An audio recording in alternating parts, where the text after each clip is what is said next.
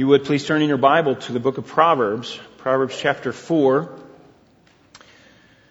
As we move our way through this book, I just continue to see the wisdom of Solomon. It really is an amazing thing. I remember as a boy, really kind of foolishly, I'd read through, as probably a teenager, read through the book of Proverbs, and I remember going to my dad and saying, "Dad, Solomon was so wise. It was amazing." I mean, he was so wise up until at least he had figured everything out till about the 60s. And then he wasn't, then I began to question. Once the 60s came, in my opinion, boy, we became much more wise. And I said that to my dad, and I just thought, I think back now, what a foolish statement. Because, the 60s were such a revolutionary, everybody's learning and all this new stuff. And I say Solomon understood all of those things. And I think he has grown beyond the 60s. He is a wise man, and we can still learn so much from him today. So, Proverbs chapter 4, first 9 verses this morning. "Hear, O son, the instruction of a father, and give attention to that you may gain understanding. For I give you sound teaching. Do not abandon my instruction. When I was a son to my father, tender and the only son in the sight of my mother, then he taught me and said to me, let your heart hold fast my words. Keep my commandments and live. Acquire wisdom, acquire understanding. Do not forsake nor turn away from the words of my mouth. Do not forsake her, and she will guard you. Love her, and she will watch over you." The beginning of wisdom is acquire wisdom. And with all your acquiring, get understanding. Prize her, and she will exalt you. She will honor you if you embrace her.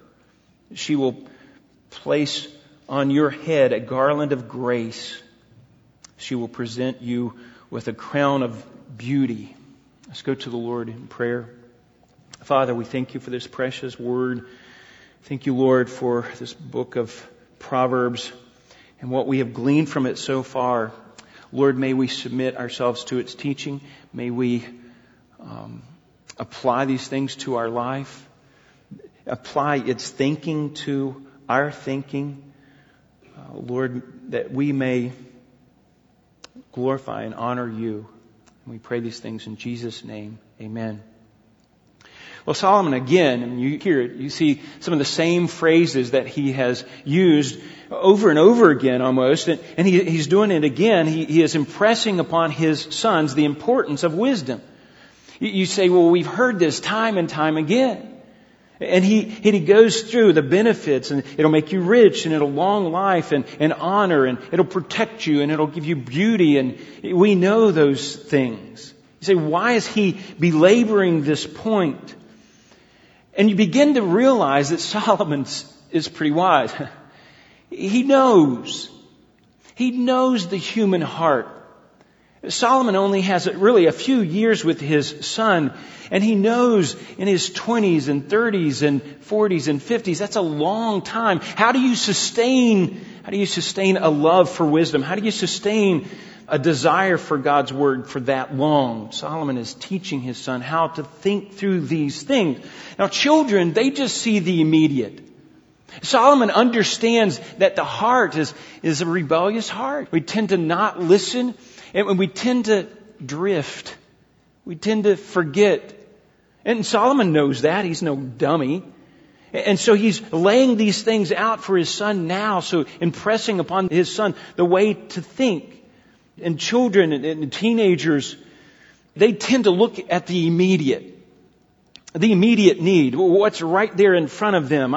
I need, kids, the little babies, I need the passy, and I'm going to cry until I get that thing. Or I need the bottle. Or I need a snack. Or I need now the PlayStation. Or I need the computer. Or I need the cell phone. Or I need this car. Or I need this job. And then as they grow, it's just immediate needs, what's right there in front of them. And as adults, when you become an adult, you realize that children need supervision so that you can see the greater need. There is a greater need than what kids think. What kids really need is an education, right? So that they can learn and understand and be incorporated into society, be a functioning member of society. They need an education, and they need to understand the bigger picture here. And it's hard to understand that when you're hungry. And so we have to deal with felt needs, especially with kids. But Solomon is trying to help his son to recognize the greater need that man has is God's wisdom. And we need to get it. Now, my fear is that we are much like our children. We just see what's right in front of us. We see the felt need. We don't see the big picture. We tend to hop from need to need. And let me tell you, that is a bottomless pit that you will never find the end. Because there's always needs, there's always more needs, and we tend to then just slap a Bible verse and use the Bible as a Band-Aid instead of sustained long-term nourishment. And we forget the larger need, we just kind of patchwork. And I'm afraid many of us as Christians just go through our lives just putting Band-Aids on problems by reading a verse and just kind of going on. But most of the time we just adapt to the world's wisdom and we miss the big picture. And we find an endless pit of neediness. And I would compare it to trying to take a nap on the Titanic. Now just imagine this. This is kind of crazy, bizarre, but it's at night and maybe somebody was trying to sleep and they hear the commotion outside and they think, I need some rest. So they open their cabin door and they yell out, would you guys quieten down out here? I'm trying to get some sleep. I need some sleep. And somebody says, no, what you need is to get off this boat. The greater need is their life, right? There's greater needs sometimes, and the greater need is the sustained nourishment of the Word of God. The greater need is that kind of spiritual growth. When our spiritual muscles, when our faith muscles become strong enough, then all of these other little needs that we think we need, they'll become irrelevant, really, as we grow. But what we need is a long, sustained pursuit of God's wisdom. Now, that's what exactly Moses was trying to get at when he was writing in Deuteronomy. In fact, the whole book of Deuteronomy, this second law, he's just explaining the law to them so that they get it.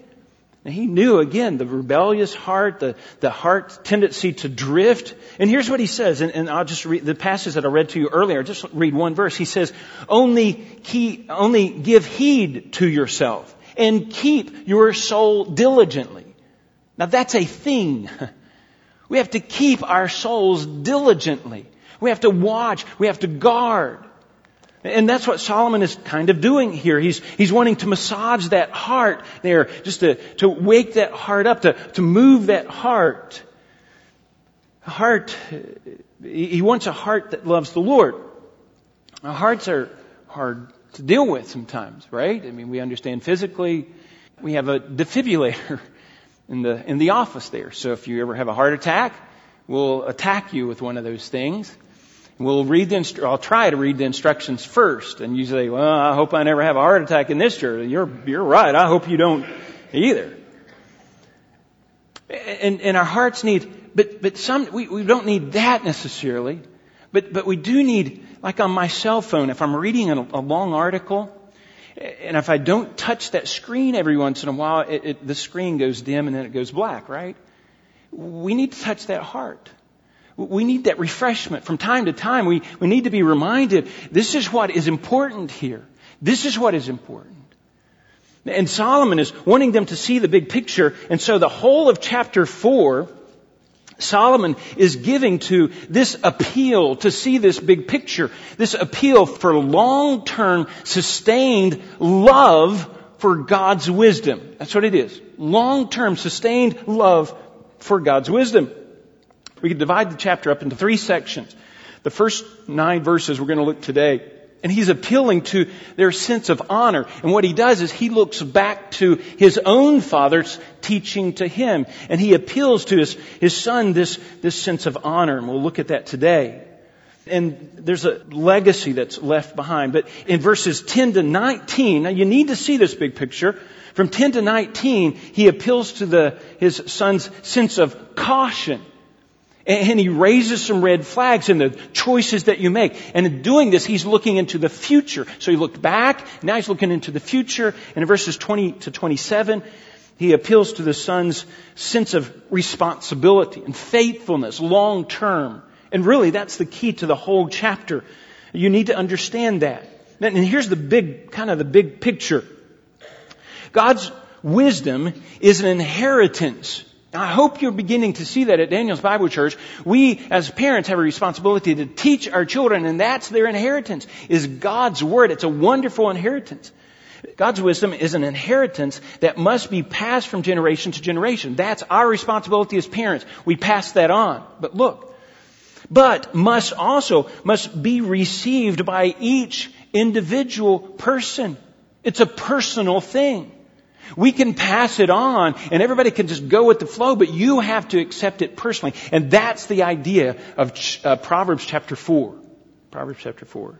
And the question that he asks is, and just for our application today, is how do we maintain a love for God's Word, a lifelong love for God's Word? How do we maintain that? How do we massage that heart to keep it fresh, to keep it in tune with God's Word?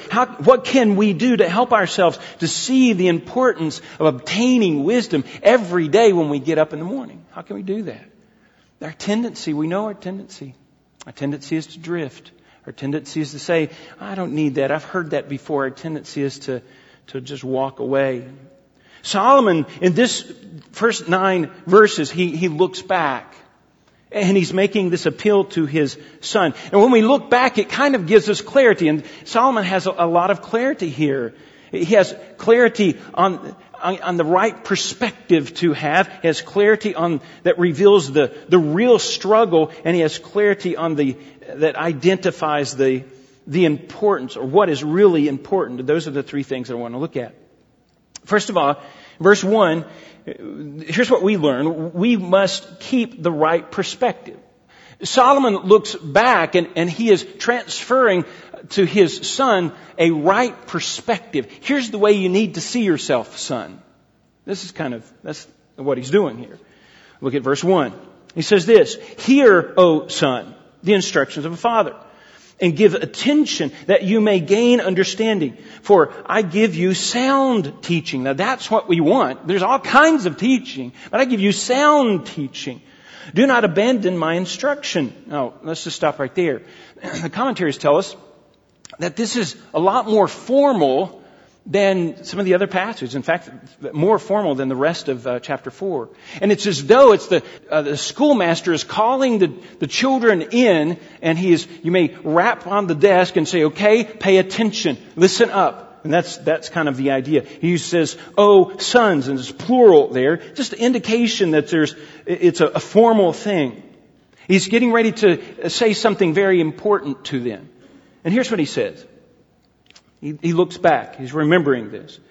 When I was a son to my father, tender and the only son in the sight of my mother, then he taught me and said." Oh, let's just stop there.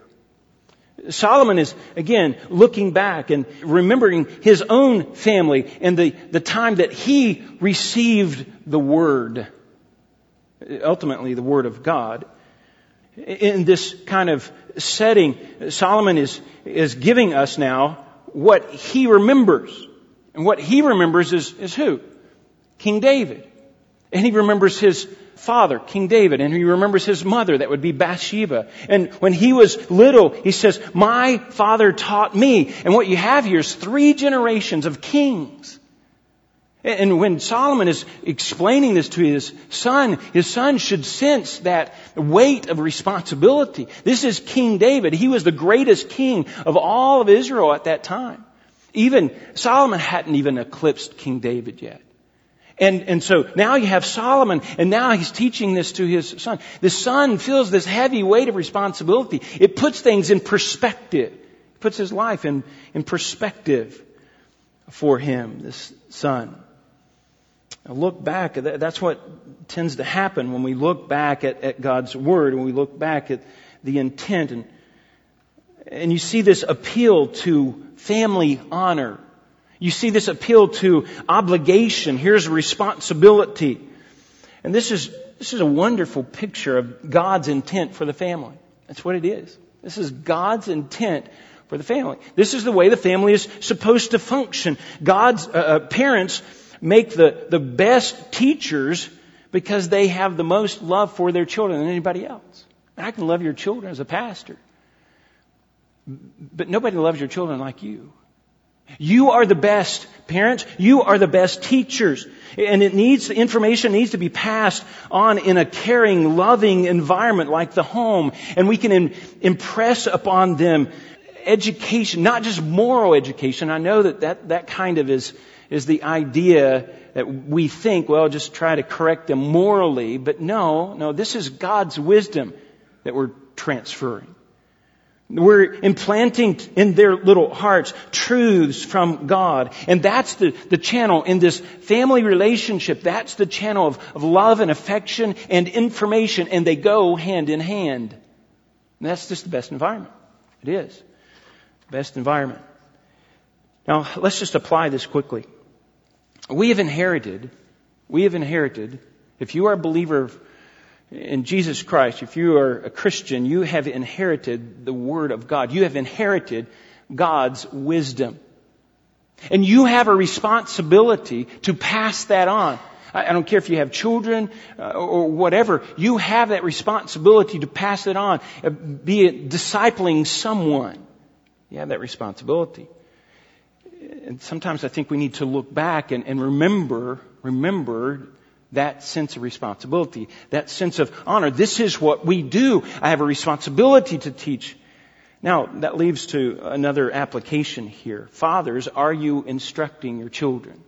Now, you knew that was coming. That was in here. Are you instructing your children?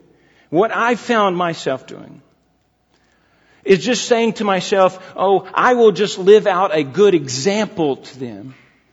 And they can follow my example. I don't have to say anything. And guys, that's just not the pattern that we see in Scripture. I wish it was, because that is so much easier. I don't want to have to open my mouth and teach. But David could have done that. He had many people that could have taught his son. But listen, by this time in David's life, his other sons, I don't know if he did that with his other sons. But this son, that's what he did. He sat down and taught them. David's other sons were pretty rebellious guys. But he sat down and he taught this son. We have a responsibility, fathers, to have those conversations with your children as they grow and give to them the best things. Not just good and evil. You're presenting to them the best things, the wisest things, the truest things from God's Word. You're giving them the best values. You're giving them the best priorities to have. And men, that's the biggest responsibility that you have, is to leave that legacy to your children, pass that legacy on, or pass that inheritance on that you have gained. You pass that on to your children. And it falls on your lap. Parents in general, specifically fathers. Also, just another word of encouragement, that it's never too late. It's never too late. I'm beginning to realize, and I see my own flaws, and I look back at my own children, and I think, man, is it too late? And I think, you know what? I need to go back and I need to correct this thinking. I need to show them this. I need to point to this passage. I need to do more. It's never too late. We can always start now. But we have that sense of responsibility. We have that obligation. That's the right perspective of your life. You are to be a teacher to that next generation. So, he looks back. He has this right perspective. Number 2, here's another point of application that we can have for our own life. When we are sustaining a love for God's Word, we must understand the real struggle. Now he's getting down to the heart of the matter. The end of verse 4, he says, this is what he taught. This is what King David taught to his son, Solomon. Here's what he says. He says, let your heart hold fast my words. Keep my commandments and live. Acquire wisdom, acquire understanding. Do not forsake nor turn away from the words of my mouth. Do not forsake her, and she will guard you. Love her, and she will watch over you. This is what he says. Now, he gives, right away, you notice there's a lot of commands. 5 commands right off. Just bombards the heart. 5 commands. Do this, do that, do this. He says, let your heart hold to, keep my commandments, acquire wisdom, acquire understanding, do not forsake, love her. Now you begin to see what he's doing here. And he's contrasting it. So he gives all of these commands. Now what does the heart do? What does the heart do when it's receiving a command? It kind of flares up. Well, I don't want to. You can't tell me what to do. But he even rubs it in a little bit. He says, my words, my commandments, my mouth. What is he doing? He's addressing a heart that would tend to drift, that would be somewhat rebellious. And he says, notice, and I love this, he says, my commandments, and his commandments are equal with the wisdom that he's saying search for, seek after. They're one and the same because David's commandments were from God. And so is Solomon's. And so he's teaching his son. And now he doesn't just give commandments. He gives some benefits and he gives some encouragement. He says, guard her and watch over her. Don't forsake her and love her, and she will guard you and she will watch over you. That's some encouragement, but that's after he has already given these commands. Now, what am I getting at here? Solomon understands that he wants his son. He understands he cannot go through life with his sons. I'm learning that as a father. I wish I could. I wish I could just go and hold my son's hands, all 5 or 4 of them, and my daughter's hands. I wish I could go and hold my children's hands all through life, but we can't. We know that, right? We have to transfer this information. What Solomon wants is for his son to own this. He wants his son to have these convictions. He wants his son to love God's wisdom. He says, love her. Hold on to her. Prize her. Now, those are things of the heart. Now, there's a couple of things that we need to understand. This is an internal struggle. This is where all of us struggle, folks. All of us struggle. It's an internal struggle. Your word, Solomon's word, David's word against the son's desire, against the son's heart. What has to happen is submission. The problem is right there. That's where the problem lies, is within the heart. And there's this struggle. Will I obey or will I rebel? And Solomon realizes that he is limited. He can only impress. He can only encourage. He can only show the benefits. He can only do those things. Now, we understand this. When your kid is starting out in soccer or basketball, whatever sport they're playing, and they're just 3 years old, 4 years old, you can pick them up, right? Take them into the soccer field. Okay, you stand right here. If that ball comes, you kick it, right? That's what we do. They just stand. But the older they get, what do you have to do? You can't go, it kind of looks silly for me to take my 16-year-old, okay, stand right here. We don't do that, right? We coach from the sidelines. And when they come off the field, here's what you need to do. You need to do this. And then push them back into life. And you bring them out and you coach them and you push them back in. We're limited. We cannot go onto the field with them. We cannot go through life and hold their hand. And we have to understand that limitation. All we can do is appeal. Now that's an internal struggle. And parents, you need to understand that. But what we're trying to get at is the heart. Now that's the second struggle. The second part of it is this is also a spiritual struggle. This is a spiritual struggle. Nothing more, nothing less. This is rebellion or submission. The son must be willing to submit. There is that. There has to be that. Son, this is important. They need to see this. So it's an internal thing. It's a spiritual thing. Now let's just apply this quickly. If I say to you, and I do this, I have people that, stop by the church. Oh, I want to come to church. I want to come to church. I'm going to get back into church and all this. And okay, well, but I don't have a car. I'll come and pick you up. I'll come and pick you up. So I drive by, it's between Sunday school. I'll usually teach Sunday school. And then between Sunday school and church, I try to run. I pick them up and I come back, right? That's the way it's supposed to work. I get there and no one answers the door. I call and, oh yeah, was that today? And they're asleep. They're asleep. And what does that tell me about internal? If I have to just go and every Sunday I have to coax them out of bed, get them dressed, and get them here, what does that say about their love for the Word? There's no real love for the Word. There's no love for God's people. There's no love for the church. It's not just external motivation, folks. As a pastor, I can only do so much. There has to be internal motivation from you. There has to be a love for God's Word, a love for God's church, a love for God's people. There has to be that. Just has to be. Now let me tell you, if you love, let me say it this way, no love for God's Word, and there's really no love for God. Jesus says, if you love me, you will keep my commandments.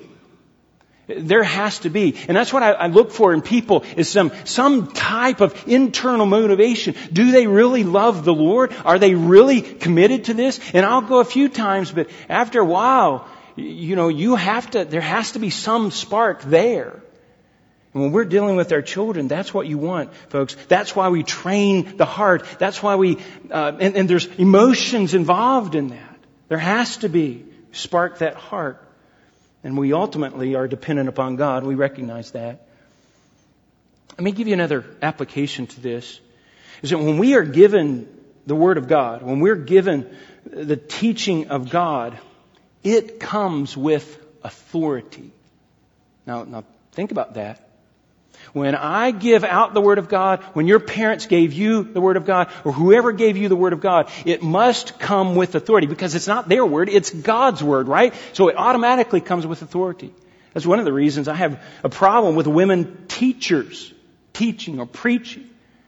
Because they come with the authority of God's Word and they are not to have authority over a man. It's just the bottom line. Because the Word of God comes with authority. God's Word speaks.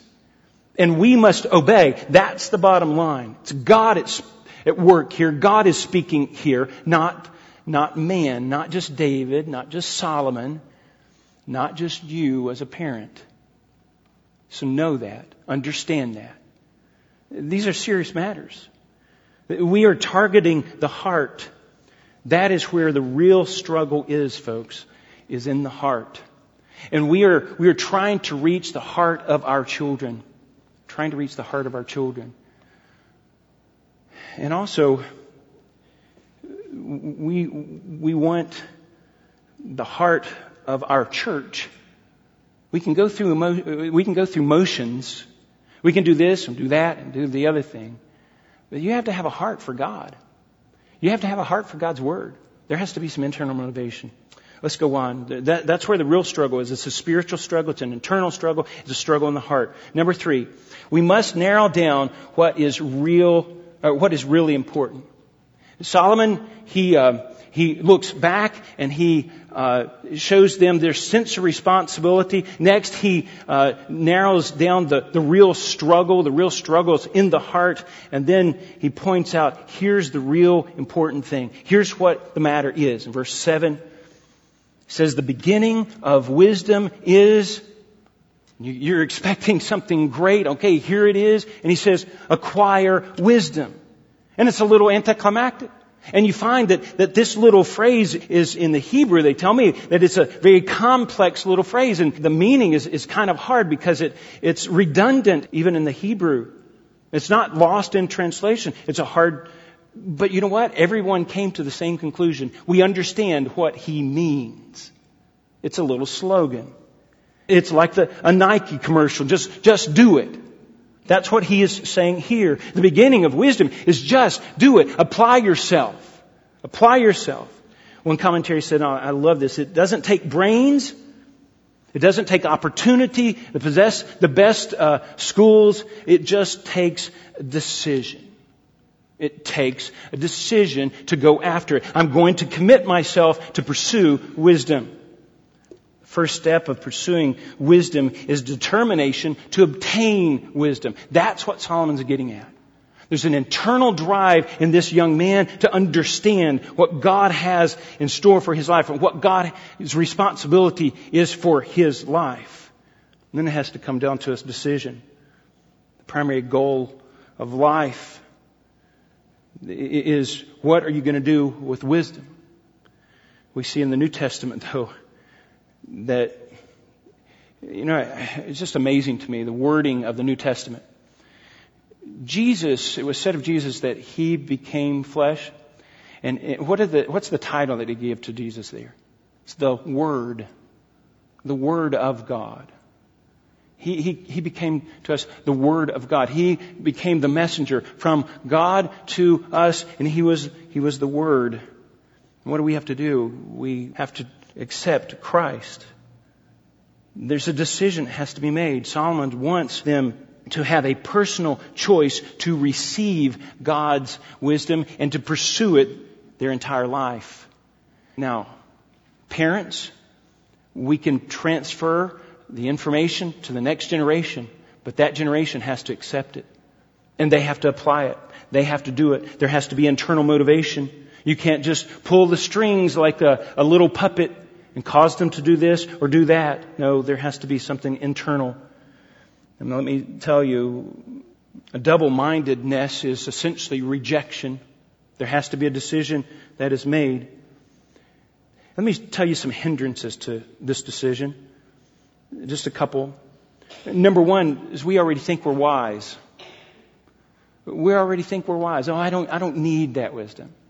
Or, it's just practical everyday living, and I already got that figured out. I don't need that anymore. Folks, we have to be careful. The worst of generations is that generation who thinks they know everything. Number two, let me ask you this just by way of application. How many things are more important to you than the Word of God? What else is more important to you than God's wisdom, God's advice, God's counsel in your life? What's more important to you? Folks, we're passing on an inheritance to our children, and it's the Word of God. We're passing it from one generation to the next generation. And we need to understand that generation, there's a lot at stake. There's a lot at stake, and we'll see that further on. There's a lot at stake, but that generation has to accept it individually. And you know what? That would apply to us as well. If you're young enough, I remember going through this when I was in my 20s. It had to be me. I can't ride on my parents' coattails anymore, or my grandfather's coattails. It had to be me. I had to take the Word of God seriously. I had to live these things out. I had to have the love for God's Word. Let me just apply this. Satan loves to pit one generation against another. He loves to do that.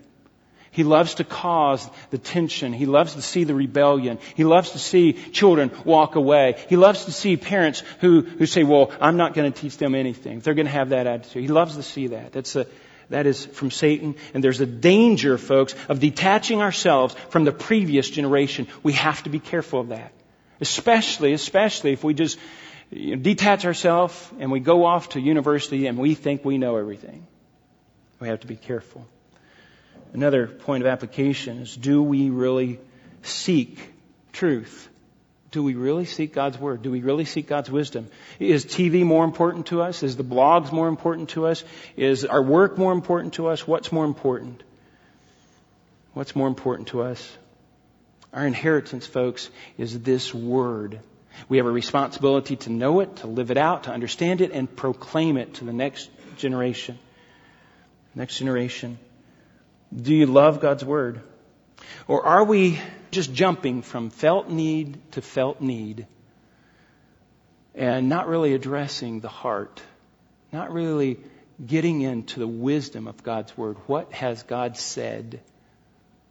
Let's go to the Lord in prayer.